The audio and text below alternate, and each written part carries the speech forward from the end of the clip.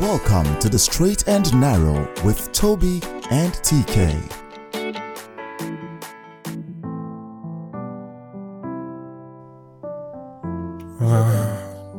Today's we're back on the straight, on the narrow. Toby, TK, Toby, who beats you? See, with the news I'm hearing in Nigeria now. TK, today we're going to be talking about persecution as a Christian. Especially in the case where you're the minority. Do you want to go there? I guess we gotta go there. I mean, it's sad. But on the, will I call it the bright side? There's a bright side. Please share. I mean, we were promised persecution. I don't know if that's bright enough. So you can just open your checklist. Persecution. Check. So, and well, then again, it varies, Right now, where there's the, not going to the, when Jesus was talking about persecution, I want to believe that based on their own time, when he said, "Blessed are you when you are persecuted," he meant what, people that are persecuted are going through. but not for you. By the way, for those listening, sometimes laughter is the best coping mechanism. Exactly. So it's not as if they're not feeling it, but you just laugh. You just need to exactly. So, but again, there is now the evolution of cyberbullying. Cyberbullying. There's a lot of mental health. I agree. So there's a lot of mental persecution. There's a lot of social persecution now.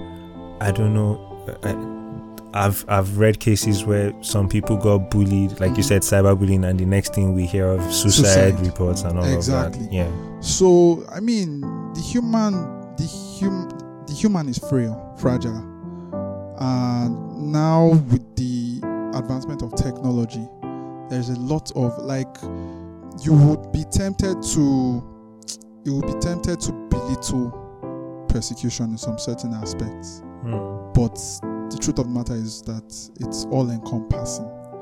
There are gatherings, there are people you don't want to be, in quote, bold about your religion with because of what might come to you. What comes to mind when you say that is that passage where if you deny me in public, I will deny you. What? Where do you apply wisdom? I mean, so I think what it is, is just like when you read the Gospels. Jesus wasn't necessarily going about telling people who was the Messiah. Okay. But when you sit down with him for 5-10 minutes, bros, I see. Are you the Messiah? Yeah.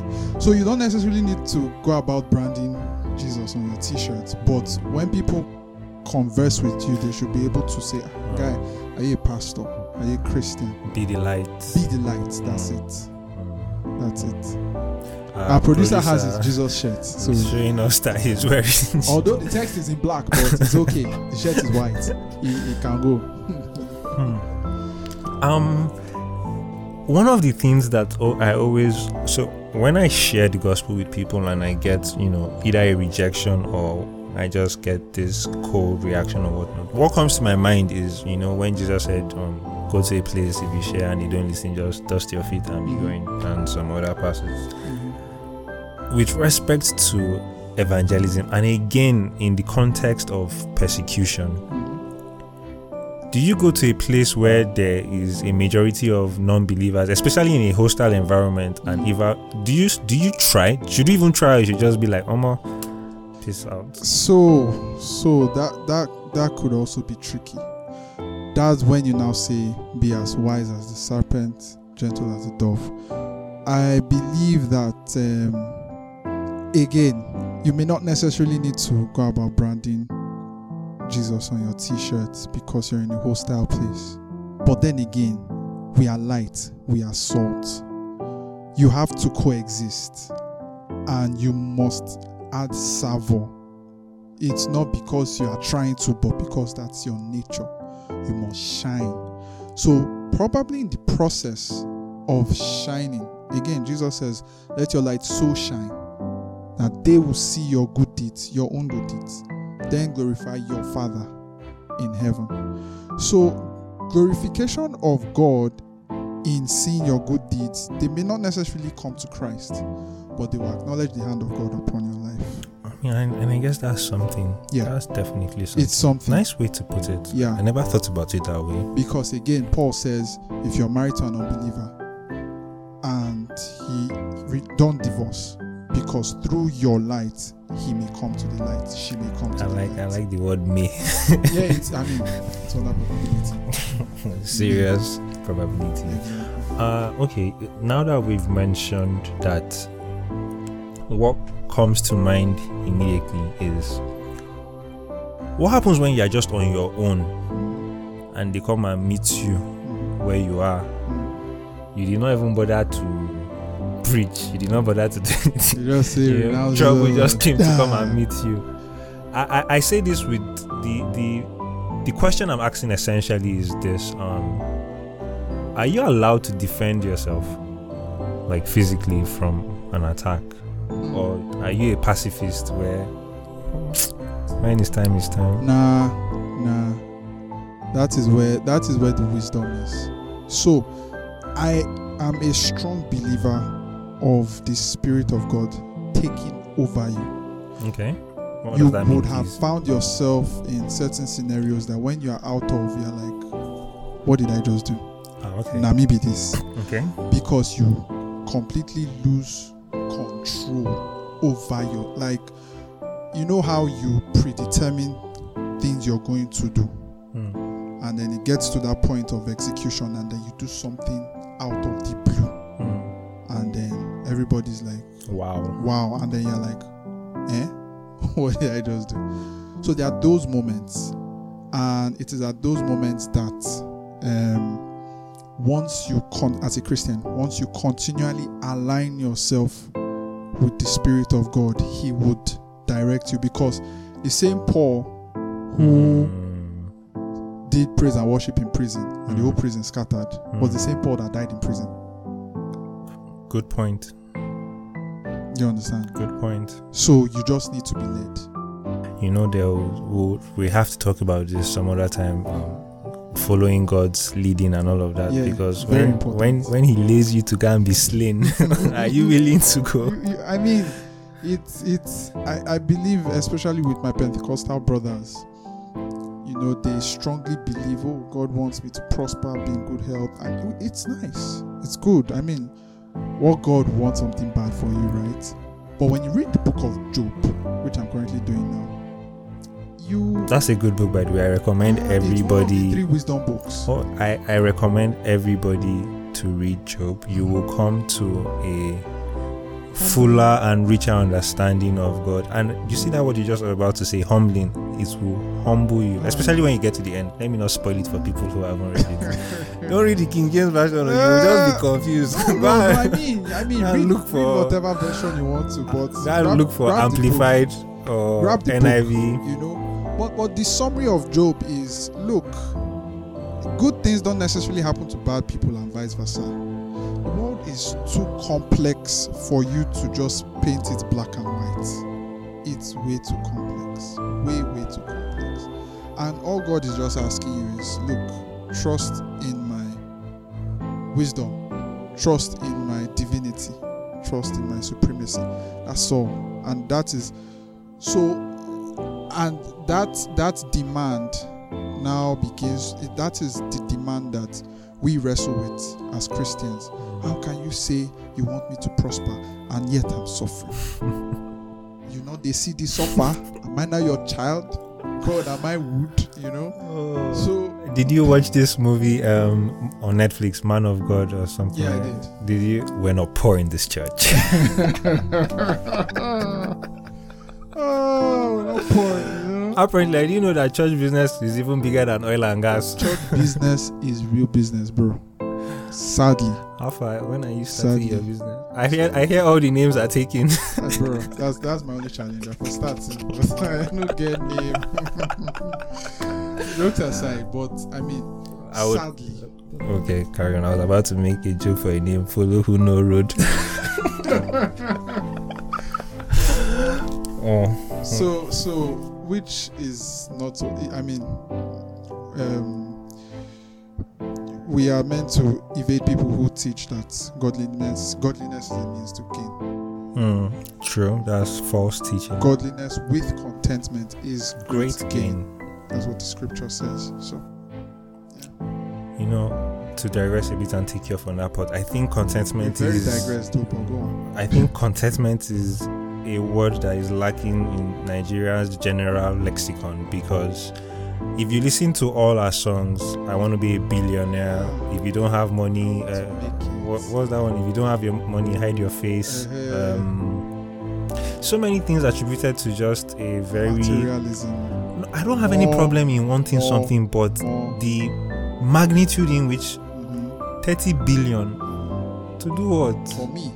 For me, what I would say is, I don't mind if you want to have 30 billion, that's fine, but don't cross your leg and wait for 30 billion to. I think that's my own problem.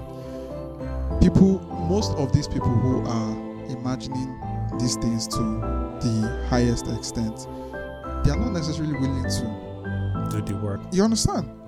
Because I mean, the world's richest man, they say if he shares 1 billion for everybody, he will have change. So he has put in the work. That's the point. And he's not even crazed about his money. It's just as a result of this is what I do and this is the value. So it's not even him trying to become the world's richest. But over here, our case is different, sadly.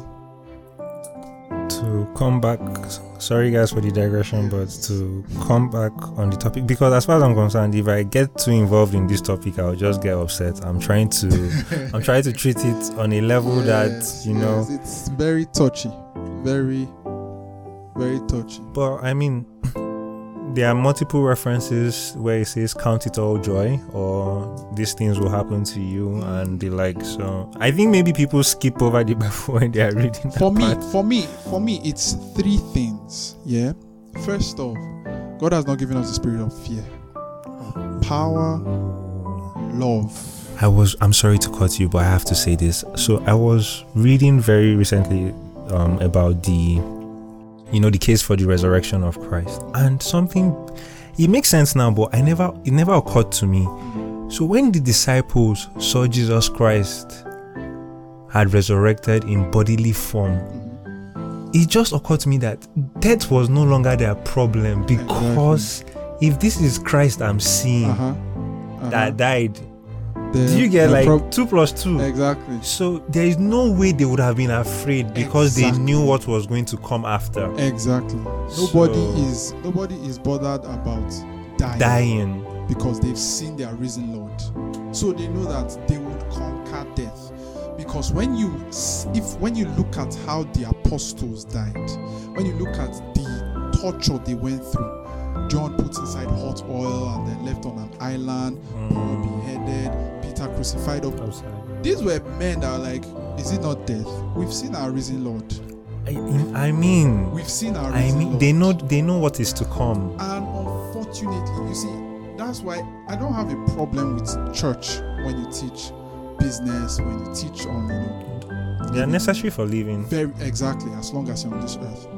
But I feel that the world is too wicked to not always regularly emphasize on the fact that we have conquered death. We need to make Christians see that indeed we have see the way the disciples saw Christ, that they have conquered death. Death should not be your problem. Stephen was being stoned and is like, I see Jesus at the right hand of the Father. Forgive them. They don't know what they are doing. Almost as if above what he was going through. You understand? So it's like, I'm in this world, I'm above this world, regardless of whatever it is. These are tough realities. They are realities. They sound like a pigment of somebody's imagination. But it's a reality. Do you know what it means have they stoned you gravel before? Fam, if they are stoning those days, it's not gravel, it's like block of thick. You understand? And they are knocking and they are not even bothered about, is this headshots. And some of them think they're doing it for the right reason. God bless you. Because God. Saul was one of the persecutors of Christians because he felt the Christians were blaspheming against God. You understand? So these people are knocking these guys stones, slow death, and it's like, I see Jesus at the right hand. It's a reality that we need to come to as Christians. I agree with you. Regular teaching in the church is necessary so that we do not forget the ultimate goal. Exactly, because we hear sermons that seem like everything is going to end here. Yeah. But there's a life after. I think that's what Jesus Christ was saying when he says, seek ye first the kingdom of God. Exactly.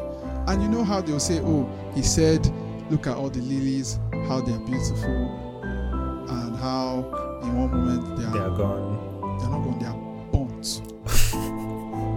People don't realize that, beautiful lilies could get burnt. That should not be my problem. God is telling you, mighty can happen to you, but I'm with you. Yeah?